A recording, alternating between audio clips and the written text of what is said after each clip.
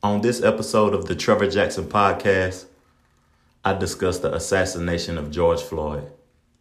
My perspective. Thank you for tuning in. Peace, love, and abundance.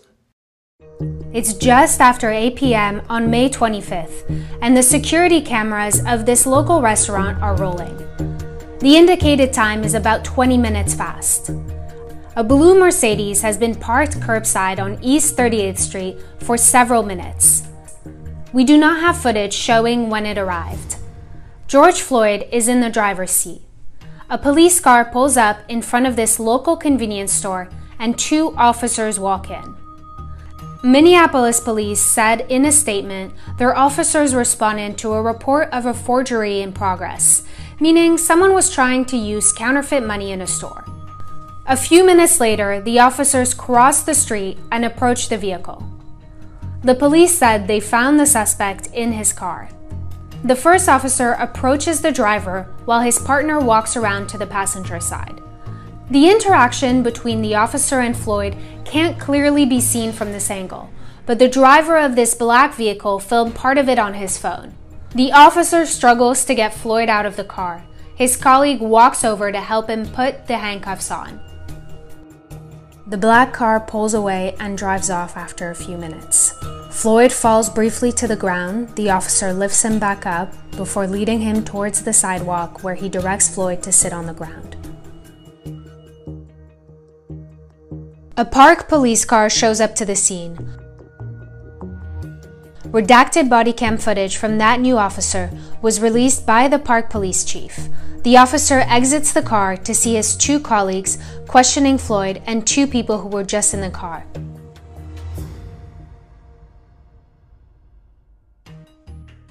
A few minutes later, the officer helps Floyd up off the ground.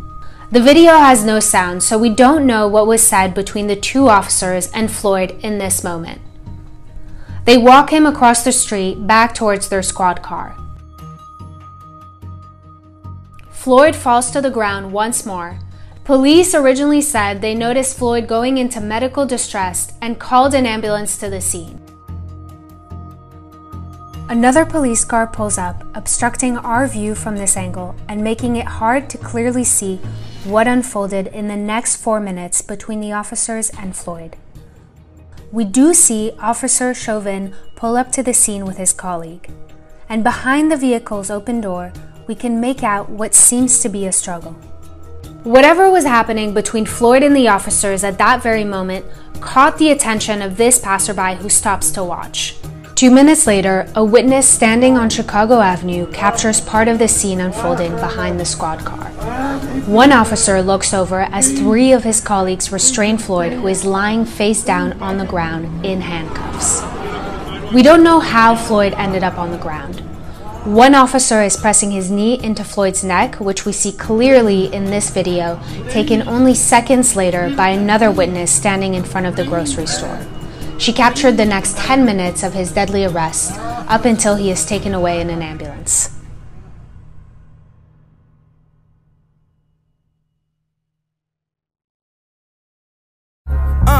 We scream Black Lives Matter, but we still toting ladders. Watching our own brothers trying to get at us. Dreams get shattered when a scene full of crackers and they charge you with some shit you ain't do. You like what happened? We go get lawyers, say shit we don't know how to talk. They taught us to hate each other before we learn how to walk. Mama taught you how to fight before she taught you how to write. And daddy locked down in the cell, can kiss you night. At the end of the day, black folks tired, man. Like, this is repetition that keep happening over and over and over again. And I don't know what we're gonna do about it, to be honest, man, but my perspective is the only thing that we can do about it is, like, government people, police, or whatever, they value money over life, over the presence of life. And my perspective on that, we gotta hold our money back. You know what I'm saying? We gotta spend with us, build with us. You know what I'm saying? Come together with us. We gotta cut all the gang shit down. Like, it's time, that's over with. We gotta come together as one. If we can't do that, this is gonna continue to happen long after I'm dead and gone. So we gotta hold our finances back, man, and build with each other. And that's one thing I know about my community or whatever, where I come from. I don't see us building with each other. I see us tearing each other down. And that ain't gonna get us nowhere. You know what I'm saying? But in our reality, when we look at these situations over and over and over again, why do like the police, are they being trained to hate us? Because we are never the aggressor in none of these situations. We are never the aggressor, so like we just react to their aggression towards us. So when we react with looting, breaking and entering, robbing and stuff, like they killing us and we killing each other. I ain't promoting death or whatever, but damn, man, something gotta change. Like, is violence the only way that's gonna change this? Are they gonna, if we hold our money back and they still killing us, are we gonna have to get violent? With, you know what I'm saying? Because it seems like it's the only solution. It's either violence or holding our money back. So, like, and then when I heard I ain't even gonna say his name, but then when I heard like the person who's supposed to be running the country speak, he values business, money, and power over human life. That's wild to me though. Like, a life is not more valuable than a Target or Walmart. You know what I'm saying? That's like that's like crazy, man. You see my little camp boots. And you know what I'm saying? Most, like what I'm seeing is like everybody doing their blackout thing on Instagram and Facebook and all that, Twitter. Is that the only power we have? Like blacking out stuff? Only spend our money with each other. That's the power I think that we have. You know what I'm saying? We all want to see change. And like, if you know me personally, you know that I'm big on change. So let me speak about change for a minute. Then I'm out y'all way. The Trevor Jackson podcast short this week. Because I really didn't even want to, you know what I'm saying, speak on this topic because it's heavy. It's heavy and I'm tired. Damn near numb to it, you know what I'm saying? But change. Okay, change comes from within. You know what I'm saying? Change comes from love. Loving everything around you. Not having hate in your heart. Not blocking your heart from loving others and loving everything around you. So, looking at this and watching it on TV consistently, I don't even have television. I had to look at that on the iPad because I don't even have television because I don't want to see the negative promotion that might change and alter my thoughts. So at the end of the day, like, change comes from within. And the highest vibration in the world is love. So love yourself, man. Love what goes inside of you. If that means speaking love to yourself. If that means eating love. Eating living things. You know what I'm saying? If that's like, instead of watching television, watch something positive that can uplift you. If somebody around you talking negative, revert their conversation back to them with love.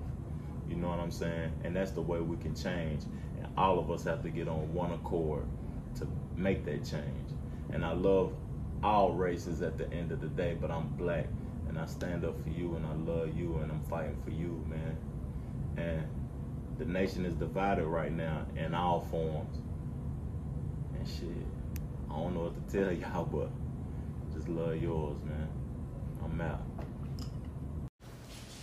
Hello, this is the Trevor Jackson podcast sponsored by Anchor app.